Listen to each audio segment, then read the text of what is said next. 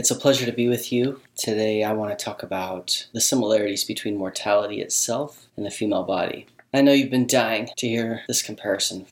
Ever since you were little and you were playing with your toys and your dolls, in the background you were like, yeah, but how is this entire mortal experience like the female body? Well, this is the podcast which will end that long phase of curiosity. The agent with which all form on the planet Earth interacts, that we call God, that is expressed in the male form. It is incarnate in the male body. And we and the planet and the animals and all material form which interacts with God, all of this material realm finds expression incarnate in the female form, such that the way this God principle and this earth principle interact is very much a husband-wife scenario. The way the male and the female form interact to procreate is the way this God principle and this earth principle interact in all other forms of creation. That seems like it should matter, right? Like that seems like a big deal if it were true. And I know that it is true. And so we're going to look at evidences of that being true. And the first thing is this idea of conception. So to conceive in the physical plane means to continue the species. All right, it's when a woman gets pregnant. And that's the result of the interplay between the male form and the female form. The word conceive on the spiritual plane means to understand. It's the condition of obtaining knowledge. And it is a result of the interplay between God and your body. So to conceive on the physical plane leads to birth, and to conceive on the spiritual plane leads to rebirth. Knowledge is what is gained through the process of rebirth. Every realm of the human experience, every industry, religious or irreligious, spiritual or non-spiritual, when knowledge is obtained, rebirth has occurred, because conception has occurred on the spiritual plane, and it is the result of an interaction between somebody and God. God being the possessor of all truth and the distributor of all truth. And so God, everywhere God leaves a bit of his omniscience in somebody so that they invent something new or discover something or advance technology or advance relationship health and sustainability or physical health. Anywhere knowledge is expanding, God is interacting with human beings on the spiritual plane. The female body is only capable of conception up to a certain point. From the beginning to the end of the female body, the period of conception is limited. So likewise, from the beginning to the end of the human experience, to the mortal experience, the opportunity of rebirth is limited. Okay, unlike the male body, which can participate in the process of physical conception well into its 90s sometimes, certainly with the help of some pills. As long as he can get erect and ejaculate, he can participate in the art of conception on the physical plane. But the female body has like this window, right? She has these childbearing years. And they are, after that childbearing years, she can't conceive anymore. This is like mortality itself. Mortality is this probationary time. I'm going to read some scriptures to you. Psalm 42 talks about the Garden of Eden. And basically from the point of the partaking of the fruit, when physical conception and spiritual conception became possible in the same moment, mind you. Okay, note that. Because this was a time where physically and spiritually there was no separation with God. Adam and Eve walked and talked with God in this garden. At this time, both realms, both the physical and the spiritual, fell from God upon their partaking of the fruit. The planet literally was distanced from the physical presence of God, Also, there was a spiritual death. There was a spiritual separation, whereas they had been in the constant companionship of God. After the partaking of the fruit, they suffered a spiritual death, which was separation from God. So both the possibility of spiritual conception and physical conception occurred at the partaking of the fruit.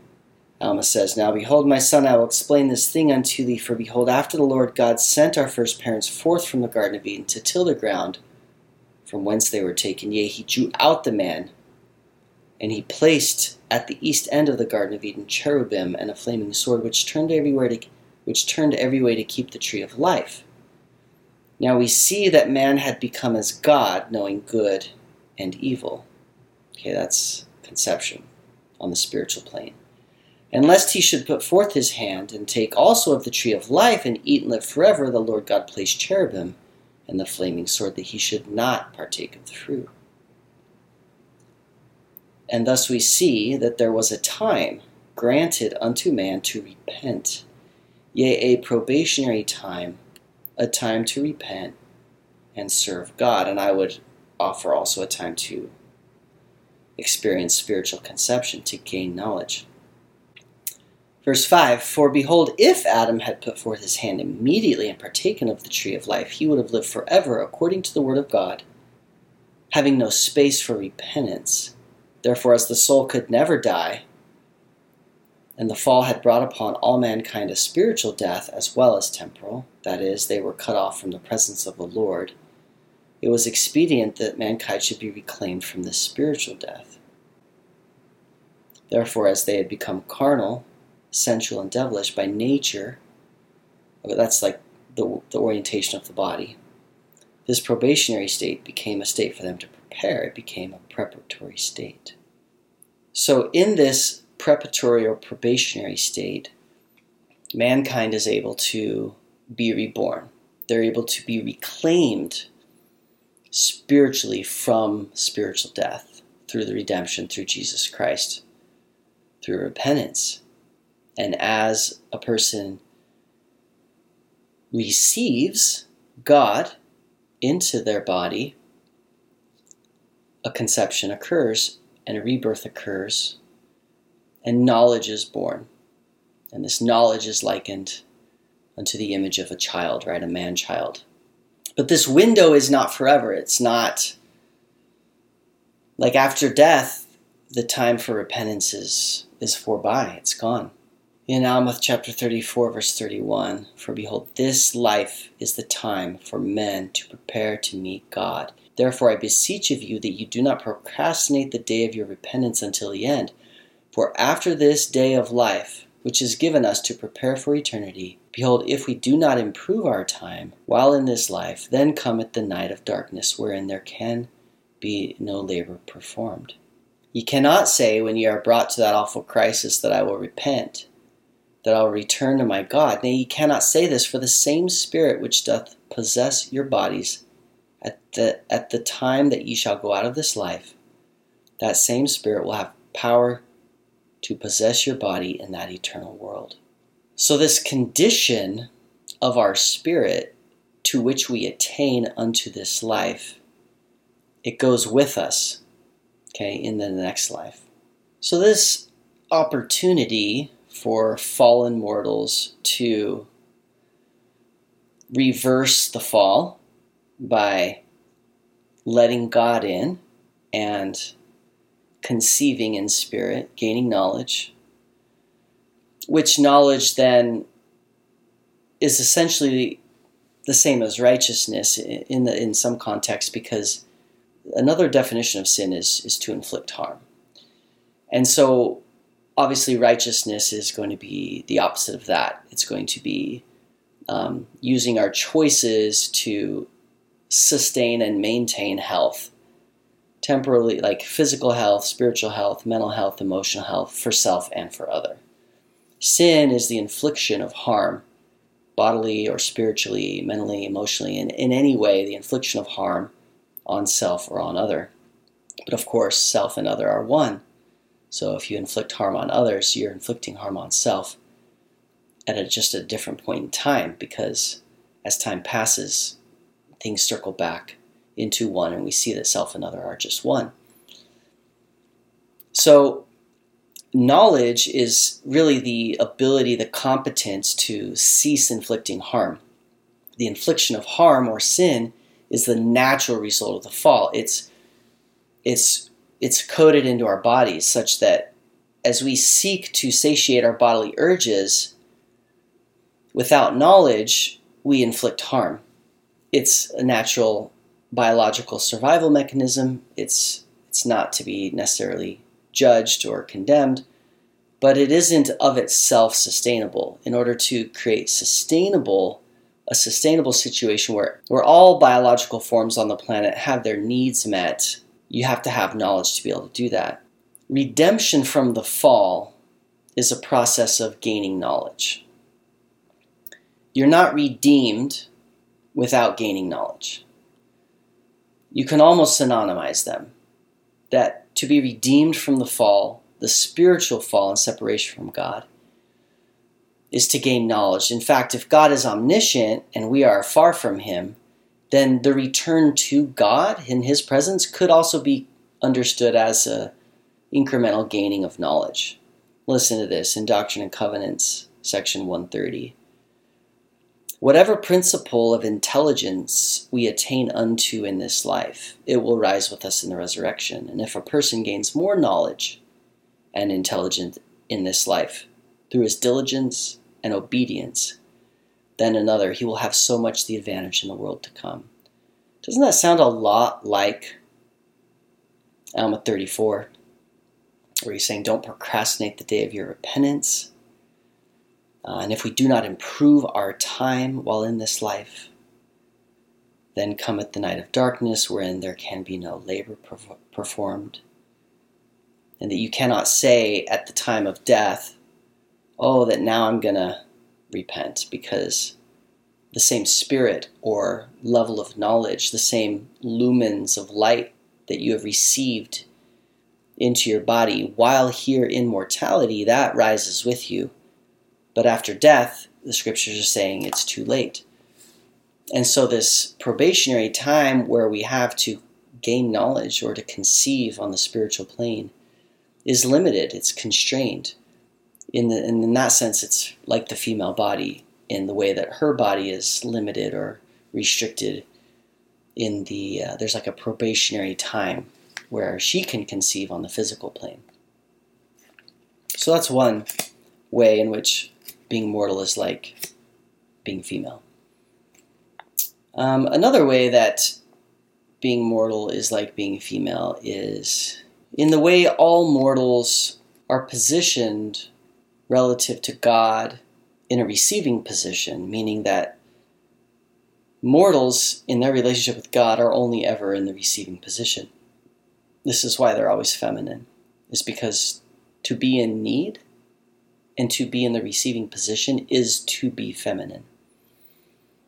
It is a feminine attribute to receive or to be in need.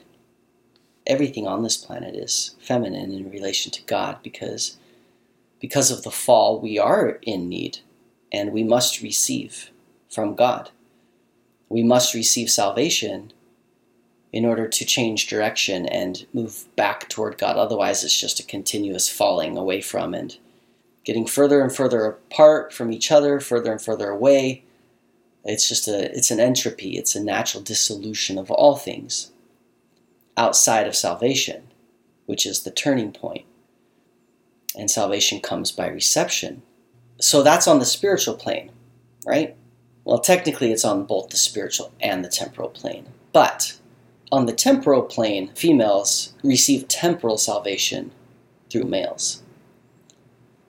But on the spiritual plane, all humans are as at the mercy of God as all females are on the physical plane at the mercy of males.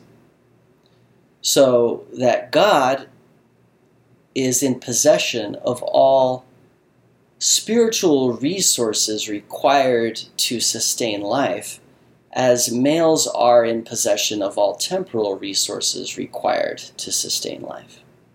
And since life, as we refer to it in Mortality, is a combination of both the spiritual and the temporal. God is in possession of both. The resources spiritually that we need to survive, and also the resources physically that we need to survive. But males are the stewards of those temporal resources. Men control the resources of the planet. They do all of the mining. They do all of the material resource acquisition. They do all of the changing of raw materials into substances that are used in production of all industries. Basically, all of the infrastructure, all of the food, all of the resources of the planet, all temporal resources, all clothing, any temporal good that women and children want come through men, because men are in possession of them. This is a likeness to all humans in mortality being exalted by God spiritually, is that everyone is subject and at the mercy of God for the resources requisite to eternal life and salvation. That's a likeness for how females are subject to and at the mercy of males, collectively speaking, for temporal exaltation, to become joint heirs with men for all of the resources and material goods the planet has to offer. Men exalt women on the temporal plane the way God exalts humanity on the spiritual plane. And although long-term these are connected, because we know that exaltation and eternal life with God is not just a spiritual affair, but it is both a spiritual and a temporal affair. That our first estate is to inherit a spiritual body, and our second estate is to inherit a physical body. And that the conclusion of successfully completing our first estate and our second estate is to live eternally in bliss, but in a form, in a body that obviously is different from our mortal body in the sense that it never dies, but it's an eternal body, it's an immortal body, and we live on an immortal planet. And so it's different in the sense, like our combined spirit and form post-mortality will look different than our combined spirit and form presently in mortality, because death will be done away and we will have achieved sustainability. But the doctrine is not that spirit and flesh, after this mortal probation, separate, and that we live spiritually forever, but no longer combined in the material form. But rather, our doctrine, unique to the Church of Jesus Christ of Latter-day Saints, is that these two remain one. These two become one forever and ever and ever. So, the end of the story includes our spirit inhabiting a form eternally. Although God exalts us to that spiritual place of eternal life, which includes form, he exalts females and children through males. So humanity itself is like the female form on the spiritual plane in the way it is dependent on God, our bridegroom, for spiritual exaltation, spiritual resources. In the same way, the female form is here in mortality dependent on the male form for temporal resources and exaltation. In the same way, doctrinally speaking, we would say that humanity's goal is to be exalted to the level of Christ and the Father and become joint heirs with all that they possess. And what they possess is out there in some spiritual world. So likewise, females are exalted to the level of males in the temporal realm, and they become joint heirs, right? Like, men aren't the only ones on the planet enjoying infrastructure, enjoying food, enjoying all the resources that the planet has to offer, right? Men share that. And so, likewise, in the spiritual plane, God shares with those who let him exalt them to a sort of co-equal joint heirship. Just two different planes. Spiritual plane, all humanity is elevated to joint heirship with God in Christ. On the physical plane, females are exalted to joint heirship, enjoying all that men are in possession of on this planet. So that's two. Another way that mortality itself is found incarnate in the female form. Actually, I just kind of want to say something else about that, is that it is as futile for mankind to exalt itself spiritually as it is for females to exalt themselves temporally. The exaltation comes through a relationship, which involves an exchange, a transfer of the resource required for exaltation to be transferred from the one in possession of that resource to the one in need of that resource. And on the temporal plane, since men own all of the resources on the planet, exaltation temporally comes to females when men give women those resources.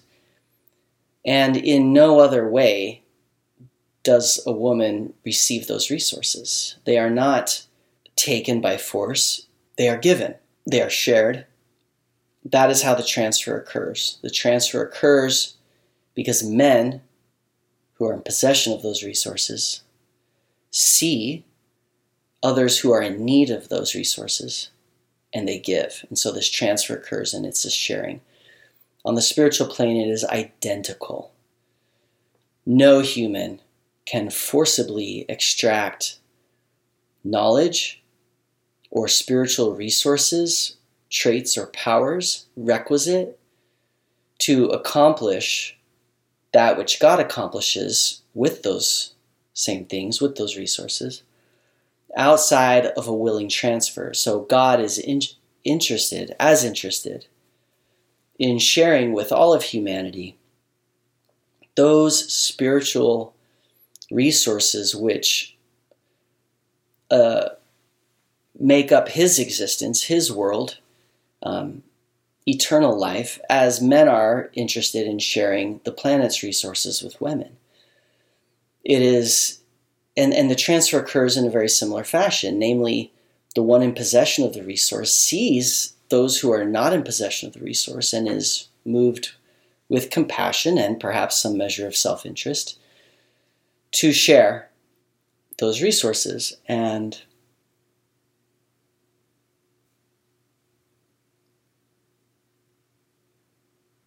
they cannot be taken. Man cannot exalt himself. Mankind cannot exalt him and herself. Man cannot attain a likeness with God, living like God, being with God, understanding what God understands, having God's scale and scope of power and dominion. Man cannot achieve joint heirship with that by force. Man cannot seize that from God. Man must take a feminine position and admit dependence and request this of God and remain always in a position of receipt until God is moved to share. And then with that sharing, mankind is exalted to where God is. So likewise, on the physical plane, that was all a description of what occurs between the world and God on the spiritual plane. What occurs between collective man and collective woman on the physical plane is identical. In the home, this flow is very seamless, right? In a traditional home where man goes out of the home, provides, the woman stays at home, and uses the provisions gathered by that man to feed herself and feed her children and clothe herself and clothe her children. This is all very seamless. It's not a big ask. It's not a big dilemma. It's not a big drama how the resources go from the possession of the husband to the wife to the children. It's all very much fluid, unstuck economy. It's an economy with great flow. Outside of this traditional family, you see women very upset about what I'm saying, said about the idea that they are in need at all, temporally, to men. This idea that men are in possession of the resources of the planet is very much not acknowledged, and some would very much like to deny this. And then I would say their counterpart males don't like that. They don't like the fact that there's not this submission. And so you have groups of men saying, you know what, men, let's go our own way.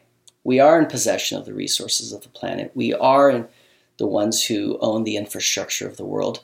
Let's just go our own way and not share with females. This is the exchange between these two groups is difficult. I would say there's some damnation. There's restricted flow. You get, maybe in their own worlds, isolated, things are going fine. But if you had to take, a woman in denial of her dependence on men for physical goods, and then you took a man who's upset about her denial of that, and you put them on a planet or on a small island together, and what I'm saying to you is all going to become very clear. This woman's probably going to have a change of heart, and this biological order that I'm describing is going to come to right terms very quickly. This idea that women are not dependent on men in the temporal realm for the resources of this planet. It is just a fancy of a group of women who have been so thoroughly exalted by men and feel so insulated that they have forgotten. They're so far removed from the periphery where this transfer occurs from men to women that they have forgotten, or they choose to be blinded to it. I mean, there are places on earth where there's no denying what I'm saying, because in these places they're denied access to resources, to books, to education. There are men who are not of a mind to do that, and where a group of men are not of a mind to do that, it's very clear that women are dependent on men for temporal resources. Only where men have been so generous in their sharing, and that women for so long and wide and expansive of a time and place have been recipients of male generosity and male interest in exalting women to their level. Only within that group can a new idea emerge. I'm saying new in quotations. That it never was man who brought them there. That men never were to think. That women have accomplished this all on their own. But if you study political science, political history, you will never find a political regime change where women took the swords and by force and coercion got their way and obtained rights over the infrastructure and the storehouses and the wheat fields. And there never was a story of that. That never has happened. It never will happen because of the biological inferiority, the smaller frames, the narrower shoulders, the smaller fists. Women are just not physically engineered to physically overtake males. And that is why males always have been, and will always remain in possession of the resources of the planet, simply because they're the biggest and the strongest animals in the food chain. That's all it is. It's not personal. Even if you, by design, injected females with male hormones for long enough, and you injected males with female hormones for long enough, you could change the bodies, but you wouldn't change the paradigm. You would just change the bodies who then become in possession of the resources of the planet. You can make the females males and the males females, but you can't undo the paradigm of that females are dependent on males.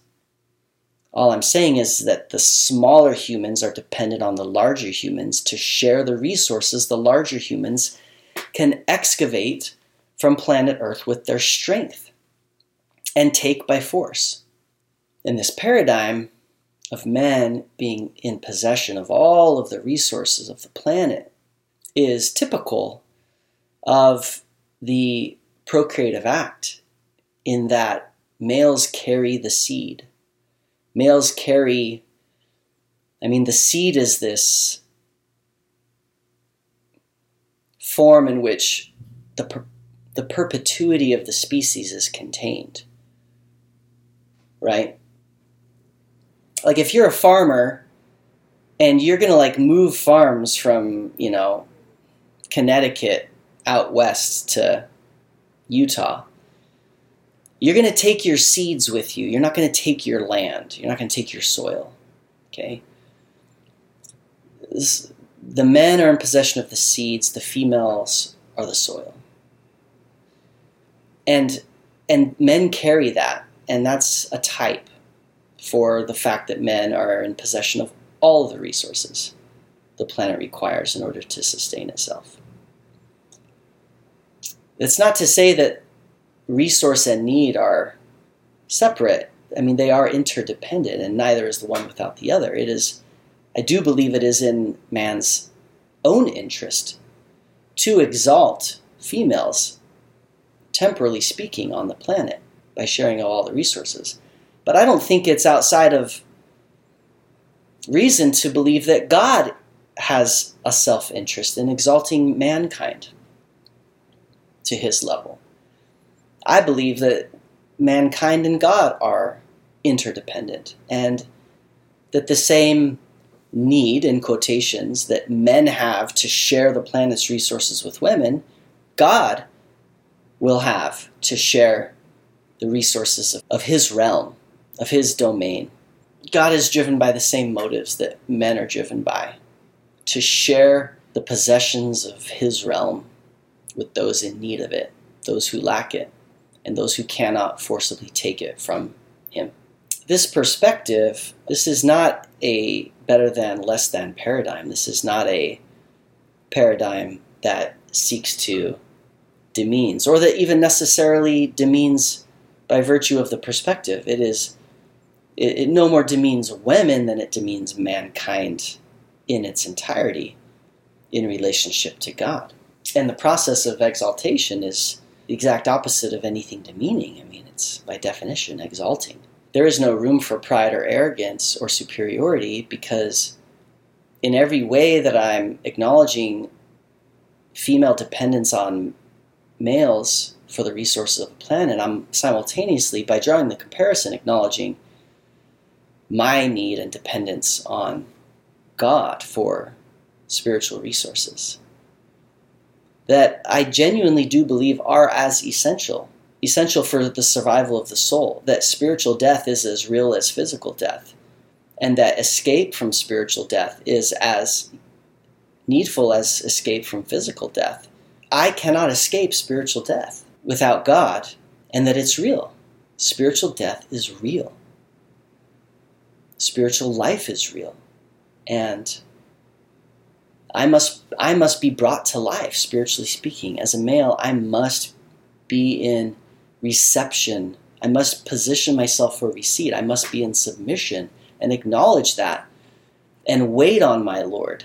Wait for his timing and for his sharing. I am totally dependent on God to get the resources my spirit needs in order to sustain life and to have life, spiritual life. There's nothing I'm saying about women on the physical plane that doesn't apply to men on the spiritual plane. Both the resources required to sustain physical life and the resources required to sustain spiritual life are real. It is a real relationship happening on both planes. It is a real interdependence. It is a real masculine and feminine paradigm.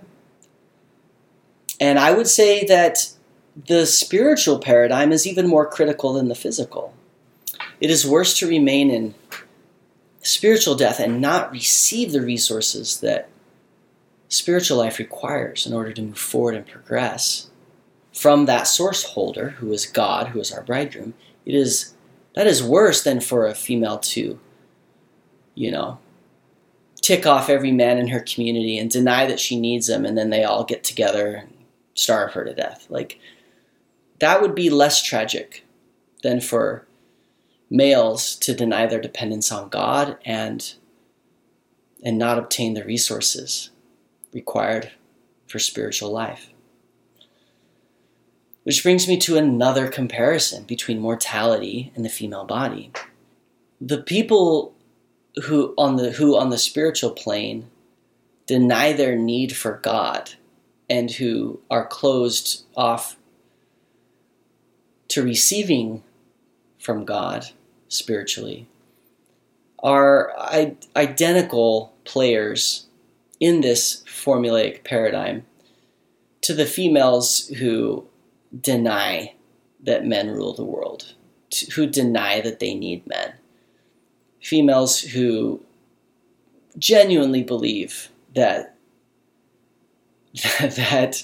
there is no role or place for men on this planet. These women are blind to the fact that they are beneficiaries of men. And so likewise on the spiritual plane, there are atheists who deny that they are beneficiaries of anything from God. They are beneficiaries, but they're so far removed. They're so far removed from the periphery of where God transfers his resources to them that they're blind to it. They're just sort of cozy and comfortable in the middle, and they can't see far enough out to where the transfer is occurring. And so these are similar. This is a similarity. Atheists and feminists, or I should say a certain strain of feminists and atheists, are very similar in the fact that in their respective planes, spiritual and physical, they deny, while continuing to receive resources from the source holder, they deny that they're receiving resources from the source holders. This certain strain of feminists deny that they're receiving the temporal resources and being exalted temporally by collective man who stands in possession of those resources. And atheists deny that they receive spiritual resources from God, even while in the act of receiving their very breath, their very life and animated movement from God, who is the source holder of their very breath and life. So these are similar. I want to focus a little bit more, though, on the body, on the physical body. Another comparison is that the bleeding stops at conception.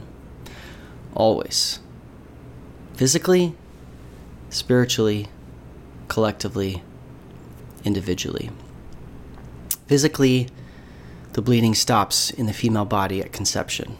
The whole menstrual cycle is it's a physical manifestation of the fall itself. It's very much like the fall of mankind.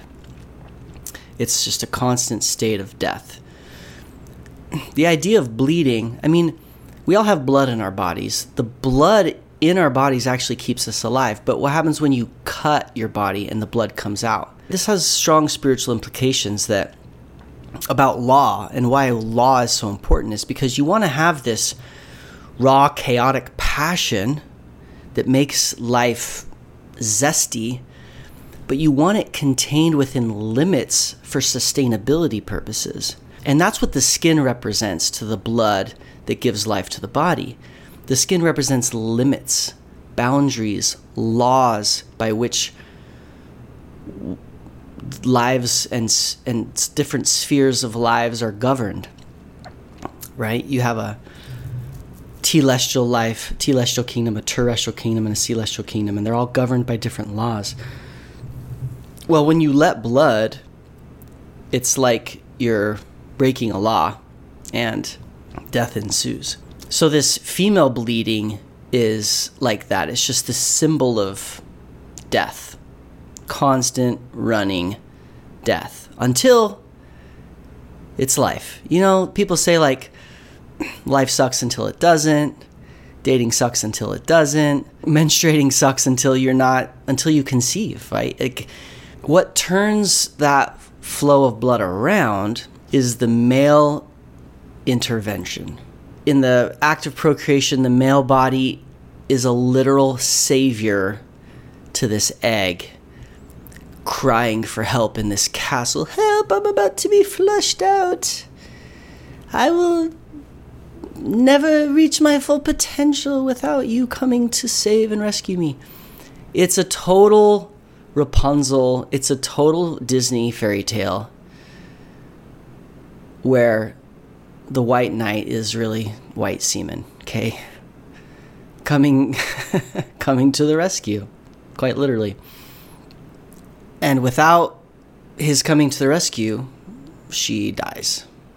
Another egg bites the dust.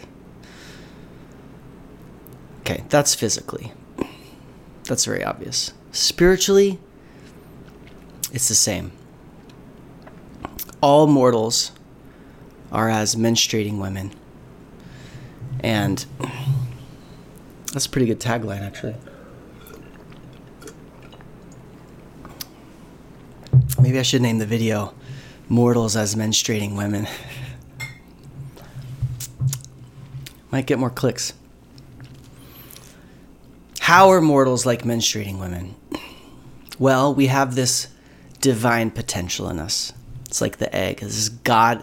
It's probably about the same size. It's just this pearl of light in our bodies, buried deep in our bodies, that can turn into more. That has the potential to grow and be gestated by our attention and care of it. And then you have to what? You have to nurture it. You have to protect it. You have to preserve it. You have to care for it. Essentially, you have to gestate it.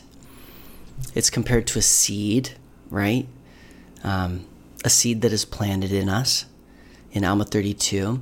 And it grows and it becomes delicious to us, just as the child growing in the mother's womb becomes a joyful event for her. And it's quite debatable, right, as to like whose it is, right? Who does it belong to? Does it belong to God or does it belong to us? Because the fact is it's a joint creation. It's a co-creation.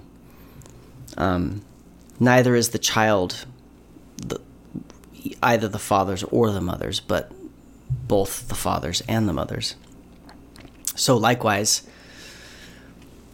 as our spiritual power grows, as our divinity grows, as our likeness to God's character grows, who is that? Is that us? Or is it God? Or a third party altogether? So where does the blood come in on this? Okay, the blood comes in with the animal sacrifice. The blood comes in that Adam, right from the start of the fall, and again, this is a restored Christian doctrine. You wouldn't find this outside of the Church of Jesus Christ of Latter-day Saints, but this extra piece of the puzzle gives us a better picture of how this whole ABBA pattern that is found everywhere in creation applies also spiritually and to the plan of salvation. So Adam is commanded, right from the get-go, right from the fall of man, Adam is commanded to sacrifice animals. So there's this continual, constant flow, this shedding of blood among God's covenant people, right? Who is his bride. So the covenant people of God are the bride of the bridegroom. And there's this continual menstrual flow representing their spiritual death. And it's going to remain that way until when? Until the climax of the collective human story. When the bridegroom comes and conception occurs on the spiritual plane. Adam is the father and the originator of all bodies physical. He's the beginning of the story. He comes in the beginning of time. Christ comes in the middle of time. These are the two counterparts to the one great cyclical two-pole story Christ is the Father, the originator, the author of all bodies, spiritual. They both did their work in a garden. They both had a feminine counterpart with whom they interacted. The result of those interactions in those gardens was the formation of physical bodies through birth and the formation of spiritual bodies through rebirth. Perfect symmetry, perfect parallels. You will not find flaw in these comparisons. It's so beautiful. Only God could come up with a story this good. Only God could just tell one story a zillion different ways to have it be ultimately simple and ultimately complex at the same time. It's so beautiful.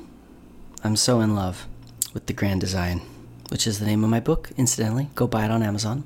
So the bride of the bridegroom bleeds for the first half of the story. And then at the climax of the story, her bridegroom comes. I'm talking about the Jews sacrificing animals. And then it is coming, conception occurs, and they are no longer commanded, God's people. Now, I'm not referring to the Jews because the covenant was taken from the Jews and given to the Gentiles. I'm talking about the covenant people. Now they are no longer commanded to sacrifice animals or to use this symbol of the shedding of blood because of Christ's coming, because of the bridegroom's coming and the birth of the man-child, which is the growth of the church collectively, but also individually. So in the same way that Christ's coming led to the cessation of the flow of blood of animal sacrifice by God's covenant people, so likewise does the blood of war and contention cease at the coming of Christ into the hearts and minds of a critical mass of recipients. Okay, as the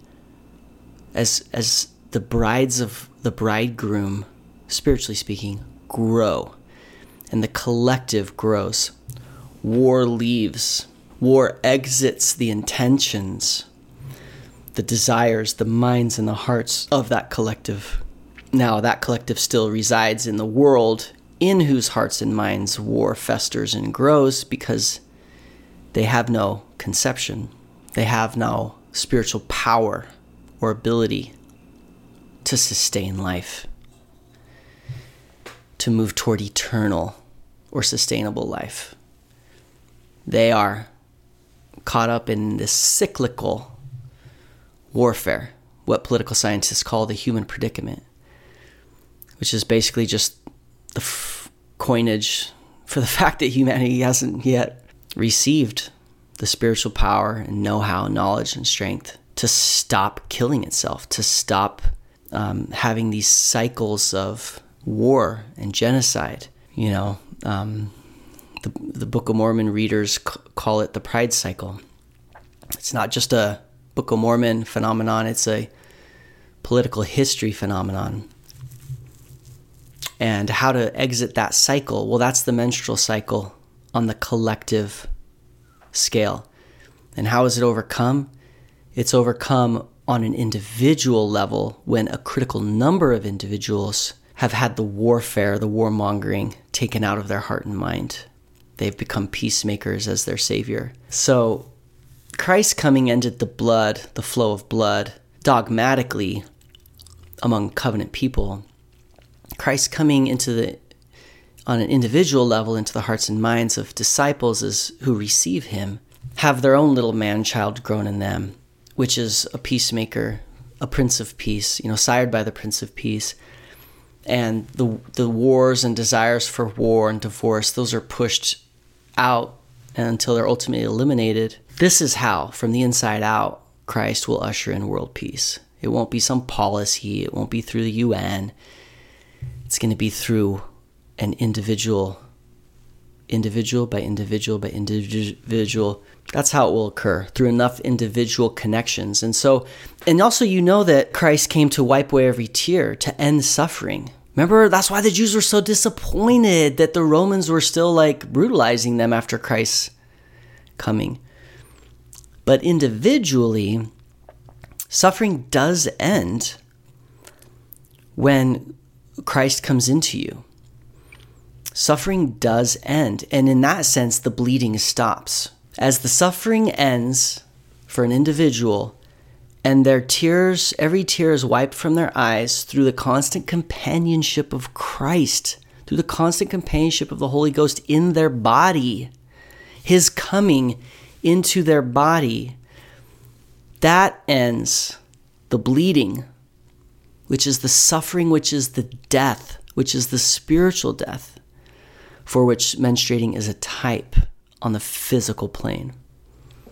And so the female form iconizes the mortal experience. It's like a physical pointer toward what mortality lacks on the spiritual plane. So this female body is almost complete, right? Except for this one spot that's empty. The female body is literally an incomplete puzzle piece that cannot be whole until joined with her male counterpart. So likewise, spiritually, every human has a built-in deficiency, vacancy, abscess, weakness, which cannot be made whole without its male counterpart, without its bridegroom, Jesus Christ.